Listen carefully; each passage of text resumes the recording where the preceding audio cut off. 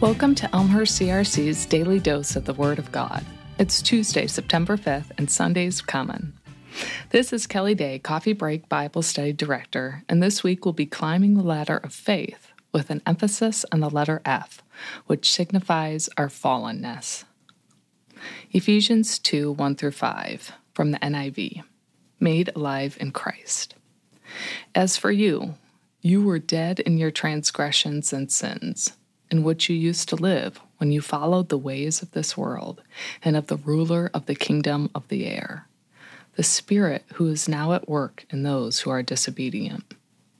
All of us also lived among them at one time, gratifying the cravings of our flesh and following its desires and thoughts.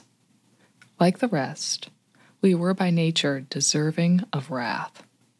But because of His great love for us, God, who is rich in mercy, made us alive with Christ, even when we were dead in transgressions. It is by grace you have been saved.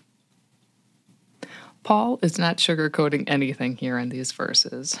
He is writing to Christians, trying to explain why God's grace through Christ is so amazing and desperately needed.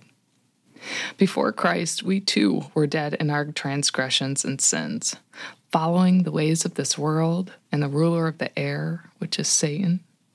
We also gratified the cravings of our flesh and followed our own desires and thoughts. We deserved wrath. Paul puts all these things into a past tense because Christ changed everything. His grace alone has saved us. But I'm not sure about you. When I read this list, I still see myself as a fallen human. I still get caught up and follow the ways of the world or try to gratify the cravings of my flesh. I still need God's grace each day. Let's pray.